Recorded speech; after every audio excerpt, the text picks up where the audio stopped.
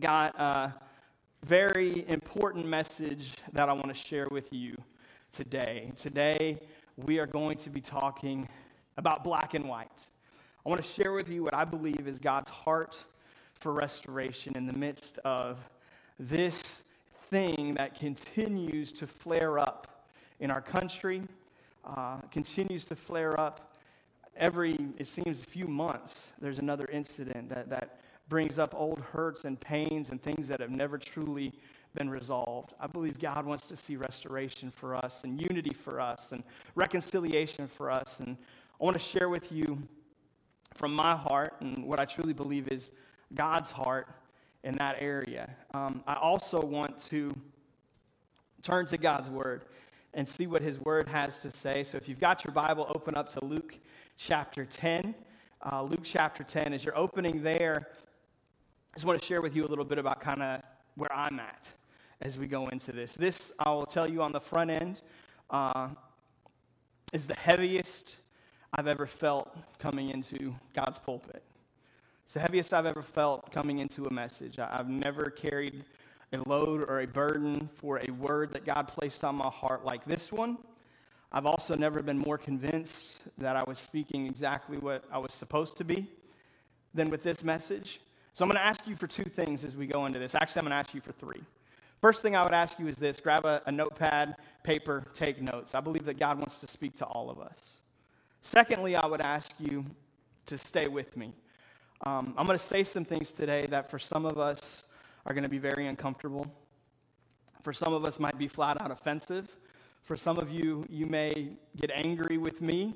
You may decide that I'm not the person that you want speaking into your life after this. And if that's the decision that you make, if you can pray about that and you feel at peace with that, that's between you and God. But I'm going to ask, don't let the discomfort of some of these things that I say cause you to close the phone or the app or to move on. Hear me out. Give me 30 minutes, 40 minutes maybe, to unpack what God would say to us today. And come to it with an open mind and an open heart. Lastly, I would ask you this, if you would be so courageous, if you're on a social media platform, would you share this? Would you just hit that share button and let others hear it? Because I believe not only does City Church need to hear this message, I believe this is a message for the American church. I believe this is something that all of us need to hear. And I know many of us have friends who are followers of Jesus who are on our social platforms. So whether that's Facebook or Twitter or Instagram or, God forbid, TikTok, which I know nothing about, grab that share button. I don't even know if you can share something on TikTok, but whatever. You can just do whatever you can do to help us get this message out, and I would greatly, greatly appreciate that. Luke chapter 10. Excuse me, I want to say something else before we get to Luke. This week, obviously, I don't need to rehash the events surrounding the death of George Floyd. Everybody knows what's happened. Everybody knows about the riots. Everybody knows the protests. Everybody probably has seen the video or at least seen pictures from the video of George Floyd lying on the ground with a police officer's foot on his neck, or knee on his neck, and all that's come out of that. I want you to know that this, more than any event that we've seen before along these lines, this one has broken me. This one has ripped me open. Not just the events of what happened to Mr. Floyd, though those were horrendous and awful and heartbreaking, but the response that I've seen from a lot of people who I love, who love Jesus, who look like me, that I think are turning a blind eye and a deaf ear to what's really going on.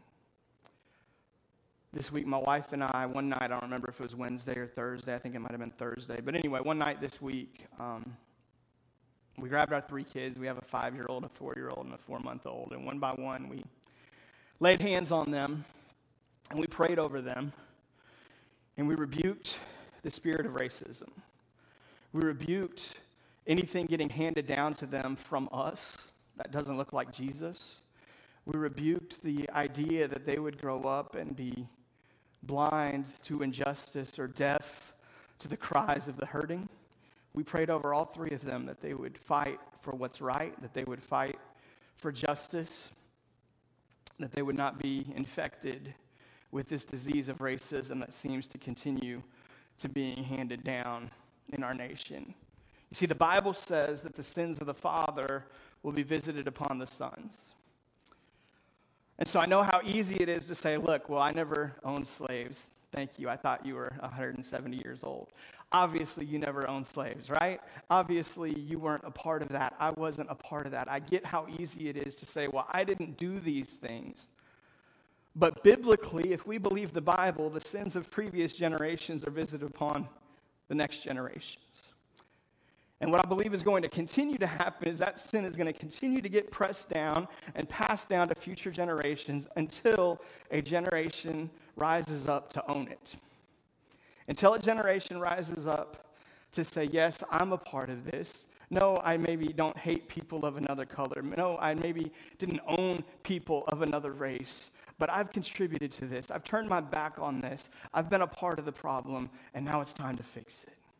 And when God raises up a generation, a church that will own our part in this, that's when God can move in and bring the healing, the unity, and the restoration that I believe he so desperately wants to bring.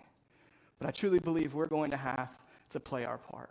So with that being said, Luke chapter 10, Jesus has a conversation, a very famous conversation. There's a teacher of religious law, a Jew, who comes to him with a question. And it says, starting in verse 25, on one occasion, an expert in the law stood up to test Jesus. Teacher, he asked, what must I do to inherit eternal life? Pretty good question, right? Question that all of us hopefully have asked and wrestled with at some point in time. How do I spend eternity with Jesus? And so Jesus asked with the question, as he so often does in verse 26, he says, well, you're an expert in the law. What's written in the law? How do you read it? And I think it's so interesting, the two commands that this teacher chooses to recite. You see, as an expert in the law, he would have the law memorized backwards and front. He would know everything written in the books of the law, and yet he distills the law down to two things, and it's interesting because Jesus in the book of Matthew distills the law down to these same two things. My guess is this guy had actually heard Jesus speak before and was reciting. He was giving Jesus the answer that he wanted. That's my guess. That's my theory. I don't know exactly. But I think it's really interesting how he responds. Verse 27, he answered, love the Lord your God with all your heart and with all your soul and with all your mind and all your strength. That's why we worship, right? That's why we do this. That's the essence of Christianity, is that the Lord loves us. We love him because he first loved us, and we're called to love him with everything, not just to love him with Sunday mornings, not just to love him with a little bit, but with all that we are, that we would be all in for him. He's not asking for us to be perfect. He is asking for all of us, that we would give him everything. And so that's the first, Jesus says in Matthew, the first and the greatest commandment. But then Jesus says the second is like it. The religious leader here in Luke 10:27 says, and love your neighbor as yourself. That this command is on the same level as love the Lord your God with all your heart, with all your soul, and with all your mind, all your strength. Right? That we need to love God with everything, and we need to love others the same. So look at verse 28. It says, you have answered correctly. Jesus replied, do this and you will live. So Jesus says, all right, that's all you got to do. Just live out those two commands. Easier said than done, right? Verse 29, look at what he says. Or excuse me, look at what it says. It says, but he wanted to justify himself. If there are 5 biblical words penned 2,000 years ago that I think best explain where America is and why America is where America is right now, it is these. But he wanted to justify himself. When discussions of race come up, so often we want to deflect, we want to justify, we want to explain, rather than hearing what's actually hurting the other person. It says he wanted to justify himself, so he asked Jesus, and who is my neighbor? Well, if I got to love my neighbor as myself, I'm going to need a list of who all these people are that I need to love, right? Like, give me the mailing list. Give me some addresses. How big is this radius around my house? How many people do I have to love? And then I'll decide if it's worth it. So Jesus replies famously with one of his greatest parables, the parable of the Good Samaritan. And I'm not going to read the parable of the Good Samaritan because I think most of us are probably very familiar with it. I will summarize it quickly for us just for the sake of time. He tells this story about this person who's out on a journey, and the person gets mugged. He gets robbed, and the robber who jumped him leaves him on the side of the road to die. The robber leaves, and this person sits here bleeding, hurting, perhaps unconscious, not going to make it. 3 people walk by. The first is a priest, the highest level of Jewish faith, the person who is most looked up to, the person who should reflect the heart of God the most. Side note, pastors, the New Testament version of priests, we get stuff wrong all the time too. So it's easy to sit here and point fingers at this priest and say, you should have got it. Man, I've got hypocrisy in my own life, and so I get it. But the priest does the wrong thing, right? The priest looks the other way and keeps moving. Then a Levite, a teacher of religious law, somebody who actually serves in the temple, he comes and he sees this guy and he says, nope, he runs to the other side of the road. And then third, last but not least, comes the Samaritan. In fact, Jesus calls him a despised Samaritan. You see, a Samaritan was a person of a little different ethnicity than a Jew. They were somebody who was a different, they looked a little bit different. They had a little different DNA, and there was a massive rivalry between the Jews and the Samaritans. They hated each other. And so Jesus, what is he doing? He's answering the question, who is my neighbor? In answering the question, who is my neighbor, he chooses the hero of the story to be somebody who doesn't look like the guy who is asking the question. I think that's massively significant. So the Samaritan, as you know, he comes and he rescues the guy and he picks him up and he takes him to a place where he can get medical attention, and he pays out of his own pocket for the medical care. And he tells the guy, hey, next time I'm in town, if it goes beyond this, I'll take care of the rest. He makes sure that the man gets the help that he needs. And so Jesus says, which one of these was a neighbor in this situation? Verse 36, which of these do you think was a neighbor to the man who fell into the hands of the robbers? The expert in the law replied, the one who had mercy on him. Jesus told him, go and do likewise. If we're going to live out the second commandment, the second greatest commandment, the one that is on the same level as love the Lord your God with all your heart, with all your mind, with all your strength, we got to love our neighbor as ourselves. And Jesus says, your neighbor is the dude that doesn't look like you. Your neighbor is the one who doesn't come from the same background you come from. Your neighbor is the one who doesn't worship in the same way that you worship. That's the one I'm calling you to love, just as you love yourself. He's not saying don't love people who look like you. He's not saying to hate other people who are like you. He's saying that's probably going to come easy and it's going to come natural. But if you want to be like me, if you want to be in my kingdom, if you want to know what heaven is like, heaven is a place where we love our neighbor as ourselves, and your neighbor is the one that doesn't look like you. That's Jesus' response to the question of who is my neighbor. So I want to share with you today 5 things that I believe God is calling us to do in this question of black and white. 5 things that I believe have to happen if we are going to see God's heart for restoration actually take place. Jesus, in teaching his disciples how to pray, he tells them to pray, let your will be done on earth as it is in heaven, right? And I know the illustration looks funny because I've got this scary splint on my hand. I apologize. I had surgery last week. I'm in the recovery process. But he says, let my will be done on earth as it is in heaven. In other words, he wants earth to look like heaven. And his kingdom comes in the form of the church. It's supposed to start with us. It spreads through us. We are the agent for heaven to come to earth. So there's 5 things I believe in this area that we have to do if we are going to see heaven come down, if we are going to see God's heart for restoration truly begin to take place in our generation. The first one is this: we have to wake up. We have to wake up. Way back in January of 2020, if you can remember that far back to those optimistic, positive days when we thought this was going to be the best year ever, and God was going to do something awesome in all of our lives, and we were going to take 2020 before we had any idea how awful this year might look. We did a 21-day fast to prepare for some things. And as we fasted, we discovered and we felt the word that God had for City Church for 2020 was awakening.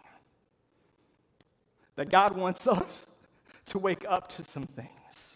We were actually in the middle of a series on awakening when COVID-19 hit, and we had to begin to disperse and no longer have our meetings together and our gatherings in place. And I'm so grateful that we are close to being able to gather again. I miss you guys. I miss your faces. I miss talking to you. I miss seeing you.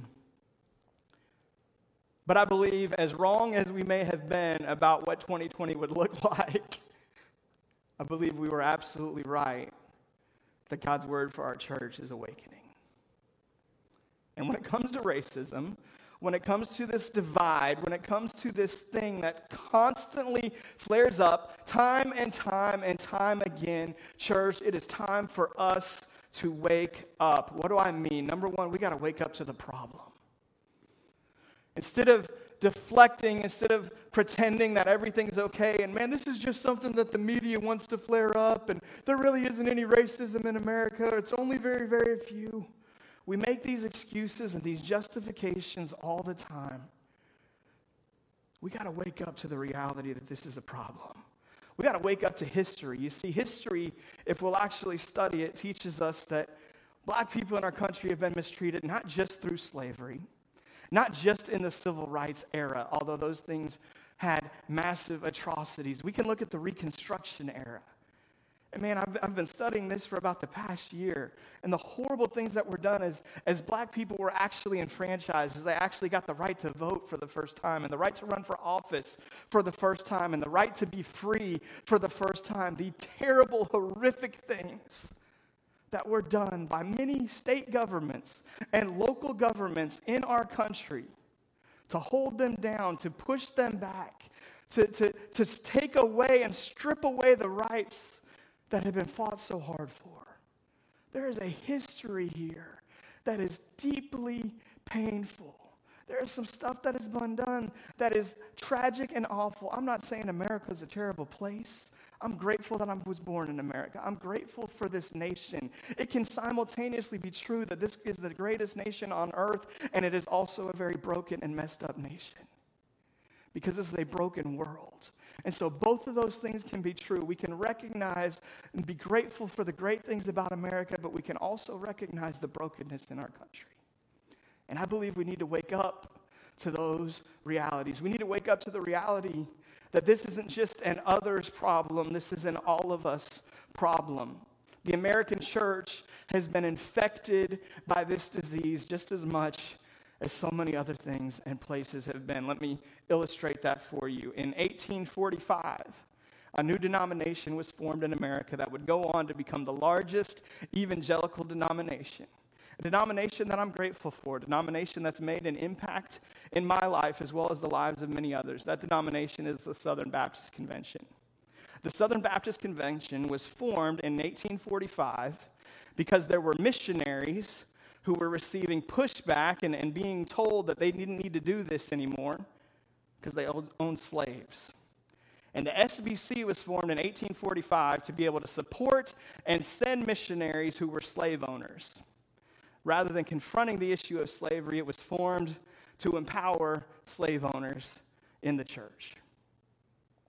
Greatest American evangelical denomination, birthed in deceit, birthed supporting a lie, supporting the oppression of people, birthed in a horrible and tragic way. Unless you think I'm picking on the SBC, I want to say this in their defense. They have taken great measures in the past few years to own this, to repent for this. I am proud of Southern Baptist leadership for the way that they have acknowledged their past and their history and owned up to it.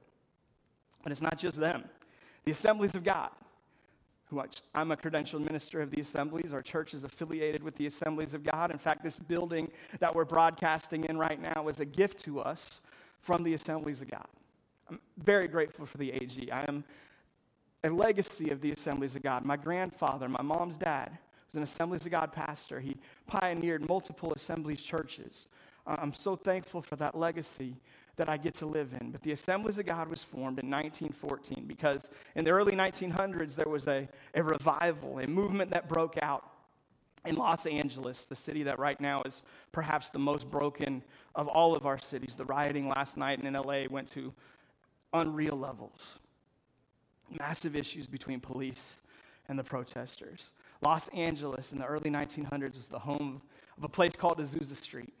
And on Azusa Street, there was an African-American minister named William Seymour who started a revival. God used to start a revival where they began seeking God for restoration of Pentecost, of what they read about in Acts chapter 2. They believed that God could send his Holy Spirit today, that it wasn't just something from 2,000 years ago, but something that God wanted to do now.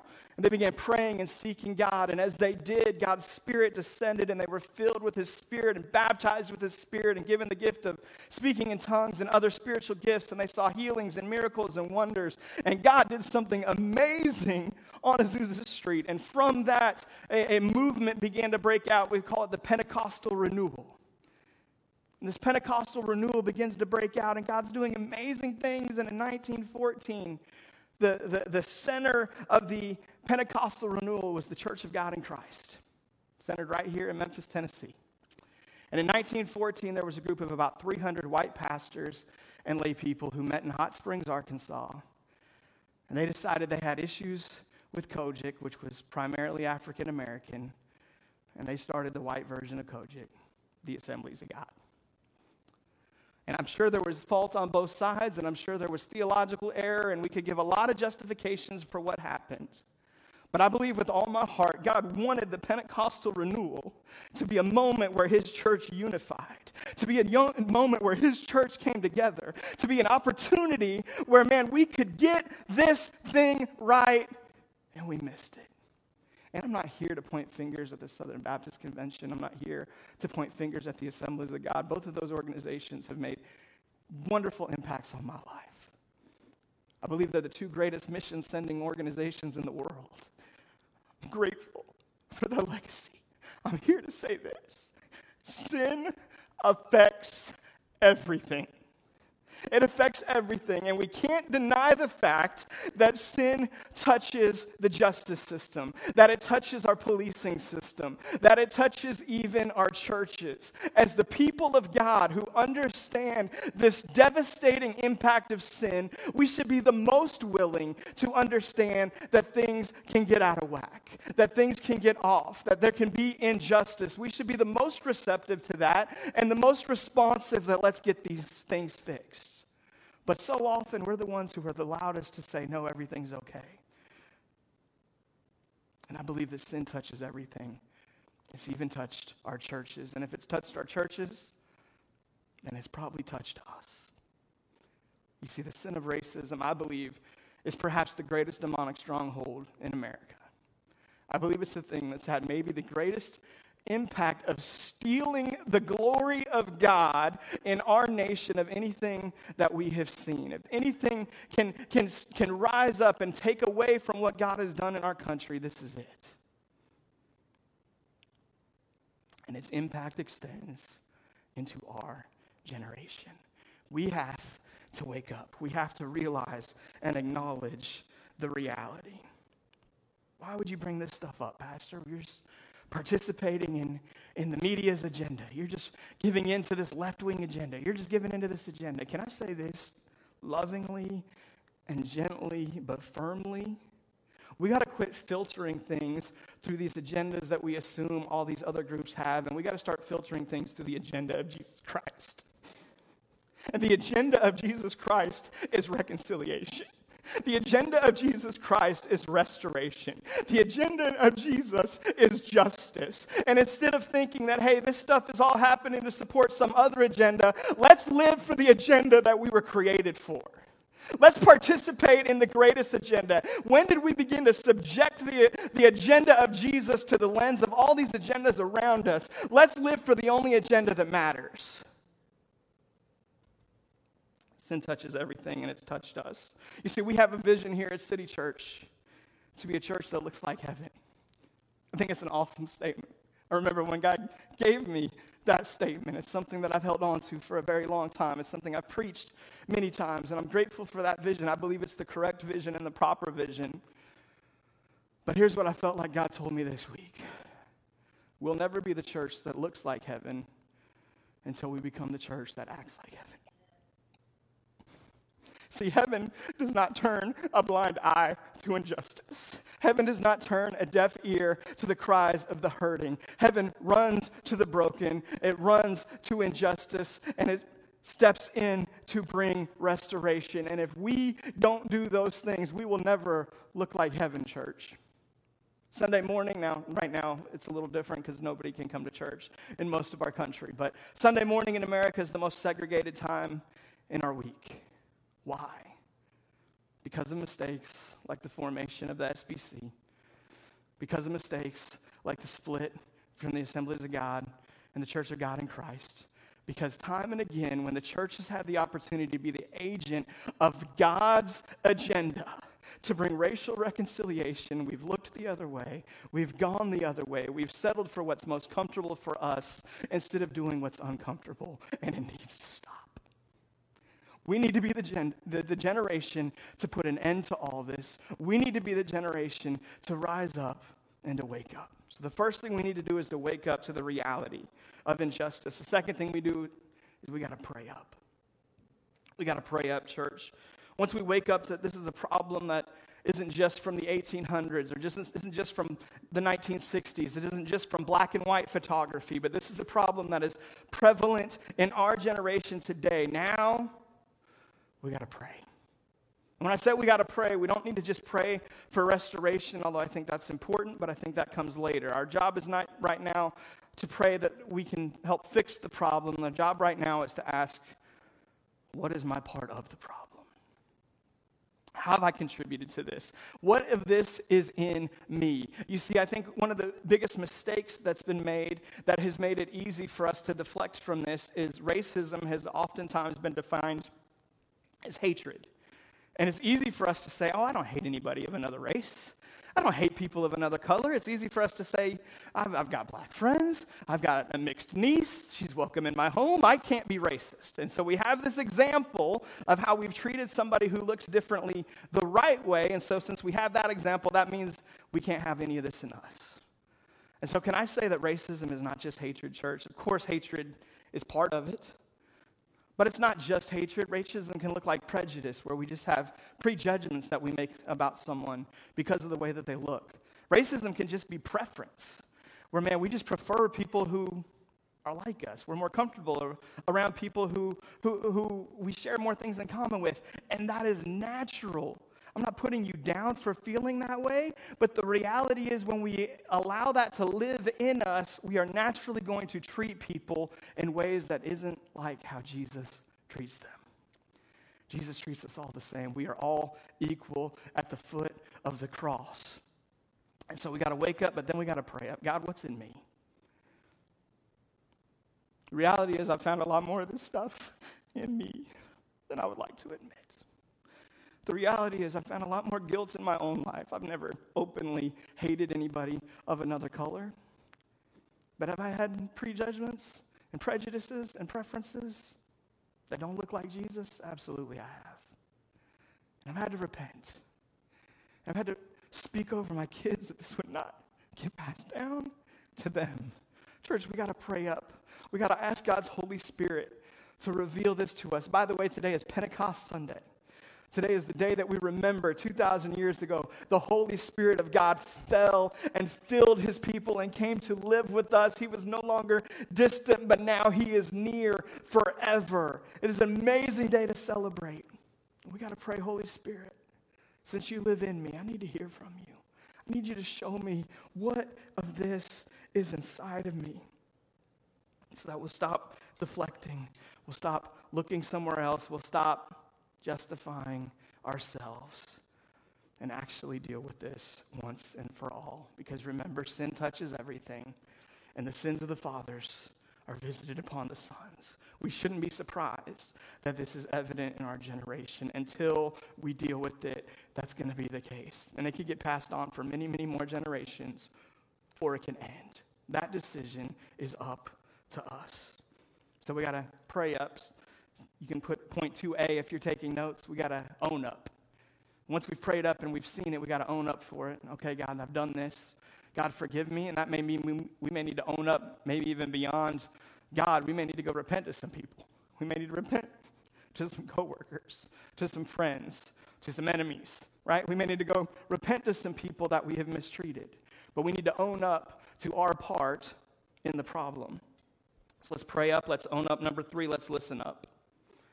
One thing that we're bad at, and when I say we, I mean really all of us, but in this context, the white evangelical Christian. One thing that we're bad at, myself probably especially, is speaking before we listen. Something happens, I have to have an opinion about it right now. And that's, I speak first and think later in many situations. And the book of James tells us in James 1:19, my dear brothers and sisters, take note of this. Everyone should be quick to listen, slow to speak, and slow to become angry. God's vision for us is that we would be quick to listen, slow to speak, slow to become angry. I never applied that verse to the context of racial reconciliation until a few years ago. We had a prayer event, or actually it was a Sunday morning, and I invited my friend Darius Watkins to lead us in prayer. And Darius, who's getting married today, shout out to you, sir, congratulations. Darius broke this verse out. And he said, this is what I think we need to do. We need to be slow to speak. We need to be quick to listen. Church, we're not good at listening. We're good at shouting at the world. We're good at telling everybody how things need to be. We're not good at listening. And as the white evangelical, can I tell you, we got to get a lot better at listening. I've sat down with multiple African-American friends, people that I trust, people who love Jesus, people that I know want the best for the kingdom of God, and I've asked them to share me their experiences. Tell me what's happened in regards to police, in regards to the justice system, in regards to church. Many of them have pretty much the exact same stories. Good people, godly people. Stories that would break your heart to hear how they've been mistreated, to hear what's happened to their family member, to hear what they've gone through, what they've had said about them, what they've seen and heard. The answers break my heart. This week, I reached out to about 15 African-American friends, many who are in ministry, some who I know for years, that go back to high school, some who I've known for much less than that, but people that I trust. I reached out to each of them and I asked them 2 things. I asked them, number 1, to be praying for my message today, because I had a heaviness on this that I haven't experienced before. I asked them, number 2, if there's anything you've ever wanted a white pastor to tell a predominantly white congregation, and I'm glad we're not all white. I know you're not all white out there. I'm not trying to say we are, but let's be real, most of us are. It's just the reality where we're at right now on our progress towards becoming a church that looks like heaven. So what would you want that pastor to say? Some of their answers were heartbreaking. Some of the simple things that they asked. Some of their answers were really encouraging. I mean, we want the church to know we believe in you. We believe in restoration. We believe it's getting better. Man, they had some very positive and encouraging answers too. But one of the things that was probably one of the most common themes through their responses, we just want people to listen. We just want to be heard. We just feel like every time we bring up injustice, we bring up a problem, we bring up something that hurts us, immediately people want to change the subject. When somebody says Black Lives Matter, we are not saying nobody else matters. We're just saying many times it feels like we don't. And we want people to know we matter. And as the church, as the people of God, when somebody says Black Lives Matter, our first response should be, amen. Hallelujah. Absolutely, Black Lives Matter. Why? Because Jesus died for Black lives. Because Black lives are created in the image of God. That should be our first response. Our first response should not be, oh, well, all lives matter. Oh, well, white lives matter. Nobody's saying they don't. And I've been guilty of this, guys. I'm not sitting up here preaching down to you. I've done this myself. But when somebody says Black Lives Matter, that's a cry from a hurting place, a place where somebody feels like we've been marginalized and ignored, and we just need you to know and affirm that we matter. And as the Church of Jesus Christ, we should absolutely be able to do that. So we got to listen. We got to quit bringing in our perspective and our agenda immediately, and let's just shut up for a little while and listen. Listen to the people who are hurting. Listen to their stories. I've found that the more that I've listened, the more my perspective on this has changed. The more that I've seen things that I didn't want to believe were there, I've started to realize they actually are. I believe we need to listen up after we pray up and we wake up. That's number 3. Number 4, we need to speak up. We need to speak up. James 1:19 says we should be quick to listen and slow to speak, but it doesn't say we should never speak. See, there is a time for us to speak. And maybe if you want to put in a 3B after we listen up, let's pray up again. Let's ask for discernment. Let's go back to God, right? It's already on the list. So this is not necessarily like 1 and then 2 and then 3 and like hey, just scratch that one off the list. We need to keep listening. We need to keep praying. We need to keep waking up, right? Like this stuff is still going to be in us even after we first deal with it. We're going to have to repent about it again a little bit more later. It's not like just like lust, right? Like the first time I prayed for God to forgive me of lust, it wasn't like, hey, I never had another lustful thought, right? Like that was in me. Racism is in us, and we're going to have to keep waking up. We're going to have to keep praying up. We're going to have to keep listening up. But then we need to speak up. We need to speak for our friends. We need to speak for those that we love. We need to speak for those who are hurting. Proverbs 31:8-9 says, speak up for those who cannot speak for themselves. Ensure justice for those being crushed. Yes, speak up for the poor and the helpless, and see that they get justice. What is our motivation for speaking up? Our motivation for speaking up is not so that we can be heard.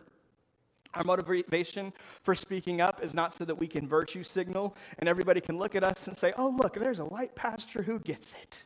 Right? That's the wrong heart. And if our heart is wrong in this, the restoration is not going to happen. Our heart has to be justice. Our heart has to be that this thing would get fixed. Not so that somebody could be impressed with us or somebody could agree with us. That's got to have nothing to do with it. Our heart has to be the heart of God or it won't happen.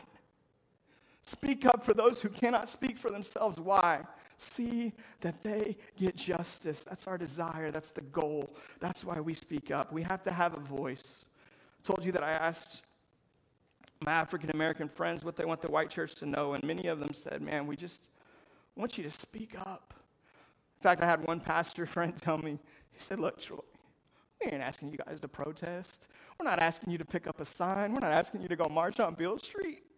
We just want our white brothers and sisters to have a voice in this and to let us know they have our back.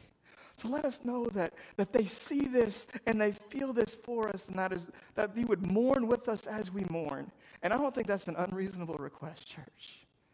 I don't think that's an unreasonable thing for them to ask. We got to speak up. We got to find our voice. So first we find our voice to seek justice, but there's another reason why we have to find our voice. If you read my brilliant and beautiful wife, Melody Sowden, if you read her blog yesterday, she put out a blog on this very topic. And she shared an illustration from her parenting in our daughter, Alexa. So our 4-year-old is very, very right-brained. She's creative.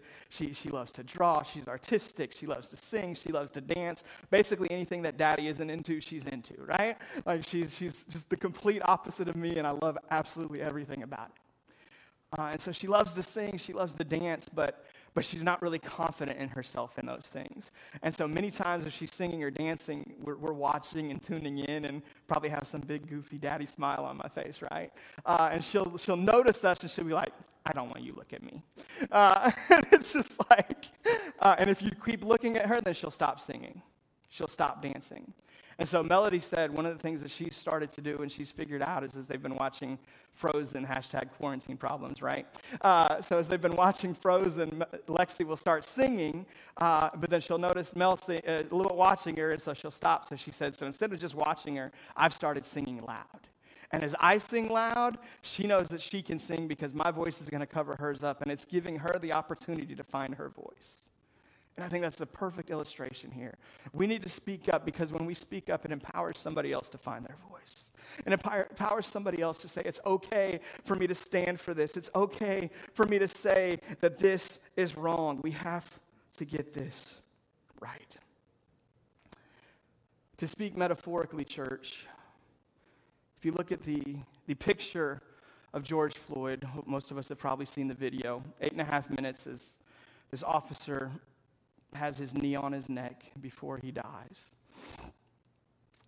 I don't believe that the predominantly white evangelical church in this metaphor is the police officer with the knee on the African American neck.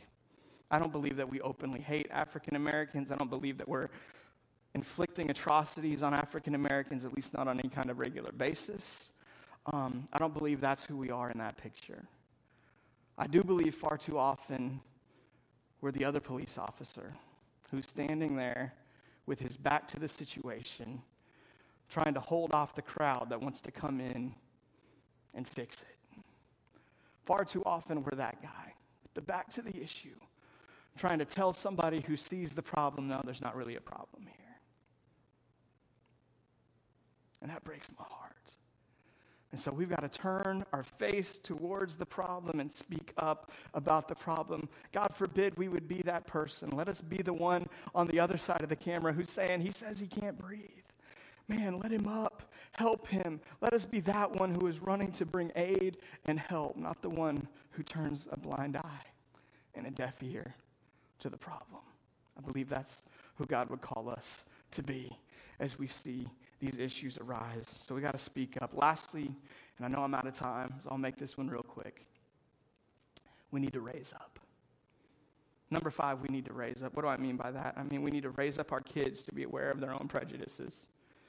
Raise up our kids to examine their own motivations. Raise up our kids to understand that sin touches everything, which means it will also touch them. And that they need to be aware of this, that they need to deal with it, that they can be the ones, they can be the generation that sees this thing eradicated. We need to raise up our kids to love their neighbors as themselves. And we need to teach them who their neighbor is. We need to model for them that their neighbor is not just the guy that looks like them. It's not just the girl that they go to school with, man, that their neighbor is anyone, but especially the neighbor is somebody who looks different. We need to raise them up with that perspective. Parents, I challenge you this week. Have the courage after you've prayed for yourself. Don't just do this for your kids first. Start with you. But after you've wrestled with this on your own, go to your kids. Lay hands on them. I don't care if they're 4 months old like Noah is, or they just graduated and are waiting on a ceremony. Lay hands on them if they're living in your home and rebuke the sin of racism off their life. Break its power on their lives. Take authority and begin to do some spiritual warfare with this, because the reality is this is a spiritual thing. And we can deny it, and we can ignore it, and we can deflect it, but it's spiritual. So what's the solution as we get ready to close? How do we fix this? What's the solution to black and white? Well, the solution to black and white is not gray area, right? The solution to black and white is to not go looting. It's not to go burning down buildings and destroying small businesses, taking lives. That's not the solution. I understand the anger. I understand the hurt. I understand the bitterness. And I know that there's so much of it that I don't understand and never will be able to understand because I haven't lived those experiences. But I also know that we can't justify sin. That's not the solution. The solution to the black and white is not gray. The solution to black and white is red. It's the blood of Jesus and the words of Jesus. It's coming back to the person of Jesus. That is the solution to black and white. As my friend Jonathan Thomas says, Jesus is justice. And if we want justice for our nation, we have to point to Jesus. Jesus is the only one who will ever get us there. He's the only one who ever could, and he's the only one that understands what it truly is. So we have to follow him and follow him completely. In fact, my friend Jonathan, let me tell you about him for just a minute.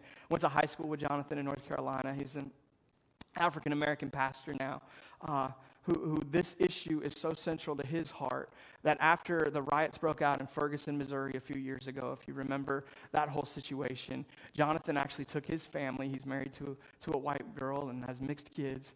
They picked up their lives and they moved to Ferguson, to the very center of this racial issue in America, and said, we want to come and we want to bring healing. We want to bring restoration. He started an organization called Civil Righteousness. You may have seen me share some of his stuff from time to time. It's phenomenal. I think he has an amazing perspective on this. Well, Jonathan, after George Floyd's situation happened a few days ago, Jonathan unleashed a call to a 21-day Isaiah 58 fast. Isaiah 58, we'll talk about it more as we go, but essentially calls for a fast for justice. And so he called for a 21-day fast. He put together a packet with fasting and prayer and tips and all kinds of things that we can do. It actually starts today. So I know human nature, we ain't starting fasting today. That's just not going to work. I can't get up here and say, man, we're going to go home and not eat anything for the next 21 days. I'm not going to do that because nobody's going to get on board with that. Over the next couple of days, we're going to begin to introduce some things through our social media platforms, what we can do. How can we begin to pray for this? How can we get behind this? The 21-day fast ends June 19th. If you're familiar with June 19th, it's Juneteenth. It's the day that slaves were finally set free. A beautiful day to celebrate in America, that we would see these slaves to sin set free from racism. I think it's a great metaphor. So you're going to be seeing some of that stuff. He's got some really practical things that we can do that I'm so glad to get on board with. I wish we had jumped on board a few days sooner, but we're going to jump on board today, and I'm going to get that information out to you over the next couple of days. So stay tuned for some very practical things that we can do. But Jesus is justice. Today is Pentecost Sunday, the day that the Holy Spirit was poured out. And in Acts chapter 2, the Apostle Peter proclaims the gospel, the very first sermon of the church, the church era. Jesus has risen to heaven. He's back with his Father, and now the Spirit pours out. Peter proclaims the first sermon of the church. The church expands in one day from 120 people to over 3,000 people. Explosive growth. Salvation is spreading. Peter gets up and he declares, here's what you're seeing. Here's what you're hearing. If you wonder why you hear people speaking in all these tongues and all these languages, I want you to know what's happening. This is what was prophesied about in the book of Joel, chapter 2. And he says in verse 17 of Acts chapter 2, he says that God says, in the last days, God says, I will pour out my Spirit on all people. See, Pentecost Sunday is the day that we remember that the Holy Spirit of God is poured out on all people, all flesh. Black people and white people, Hispanic people and Native American people and Pacific Islanders and Asians and everybody in between and every mix, that the Holy Spirit is available for all. This is the day that the church remembers that the gospel went from just for the Jews to everybody. That Jesus is for all of us. What better day for us to proclaim the heart of God for restoration and redemption. The children's song sings, red, brown, yellow, black, and white. All are precious in his sight. Jesus loves the little children of the world. And that might be a cliche kids song that you haven't thought about in a long, long time, but it's also true. And if Jesus loves the little children of the world, and not just the little children of the world, the middle-aged people of the world, the older people of the world, and everybody in between, if he loves red, brown, yellow, black, and white, guess what, church? We need to. We need to love them. We need to be the ones who extend mercy, just as the Good Samaritan did, that we would be the one who's a neighbor to the guy who doesn't look like me, to the girl who looks differently, who was raised differently, who's from another place, who has a different kind of hair, or whatever the situation may be. All are precious in his sight. Here's what I'm asking us to do, church, as we close up our service. Normally I pray over us, and many times I may ask you to participate in a different way, and I'm going to ask you to participate today in a very specific way. We're going to kneel in an act of repentance, in a posture of repentance, and a recognition that this is in me. that this has affected me and infected me, and we're going to kneel in a posture of repentance. I'm going to ask you in your living room, in your bedroom, wherever you're watching this, if you're listening to the podcast, whatever it might be, those who are gathered in the auditorium, would you join me on my knees before God? We're going to seek repentance, forgiveness for our sin. We're going to own our sin, and then we're going to ask God to begin to bring restoration in our cities and our nation. Would you join me on your knees? Father God, we come to you right now.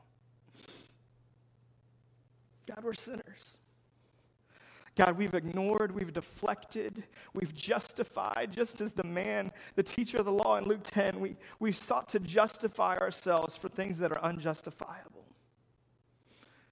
So God, we repent today, not just of hatred. God, we repent of prejudice. We repent of preferences. We repent, Father God, of the ways that we've mistreated people, consciously or unconsciously, intentionally or unintentionally, simply because they don't look like us. God, forgive us.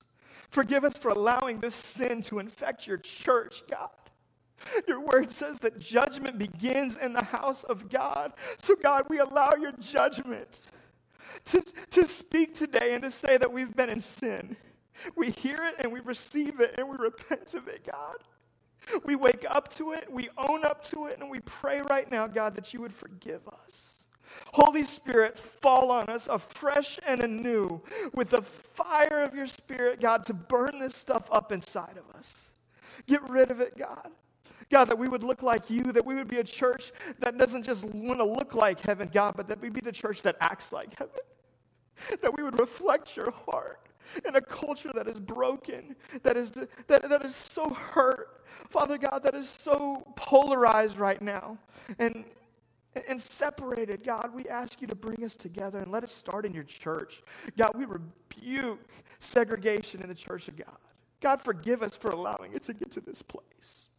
Forgive us for allowing this to be true, that the place that should be most desegregated in the world would be the most segregated. God, forgive us for allowing our preferences and our comfort and the things that we prefer to prevent us from being unified the way that Jesus prayed we would be one.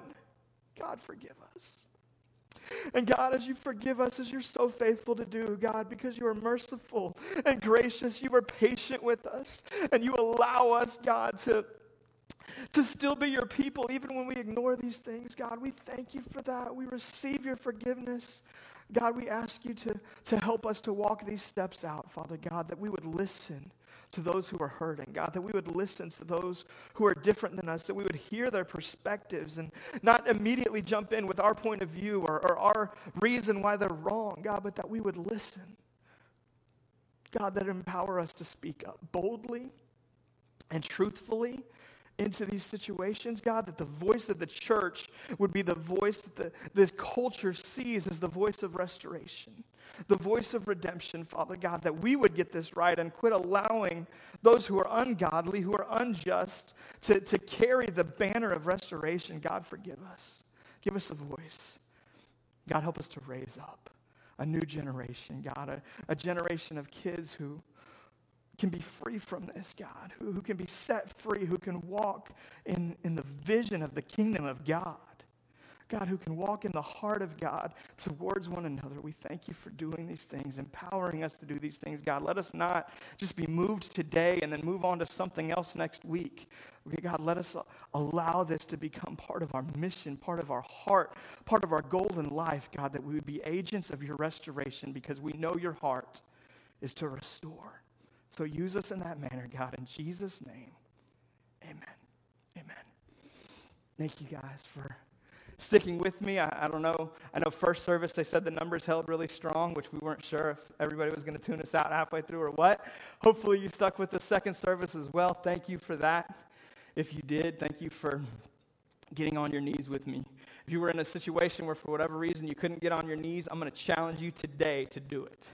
Man, unless you've got just flat out physical, man, I'm in a situation within my back or my knees or something that's not possible. There's power in posture. There's power in walking these things out in our physical body. So I'm going to encourage you, if you haven't done it yet, take some time today to do that. Begin with prayer.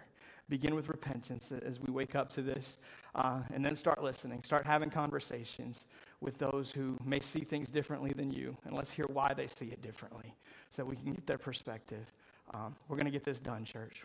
It's not going to happen overnight. It's not going to happen because of one service. It's not going to happen in one presidential term, right? This is going to take time, but God is going to win. We serve a God of victory. He is going to win. He is going to find a generation that'll respond to his voice and get this right. And I say, why not us? Let's be that generation. Amen, church? Get signed up for drive-in service next Sunday. We'd love to see you, 9:15 a.m., 11 a.m. Bring some lawn chairs. We'll see you then. Have a great week, church.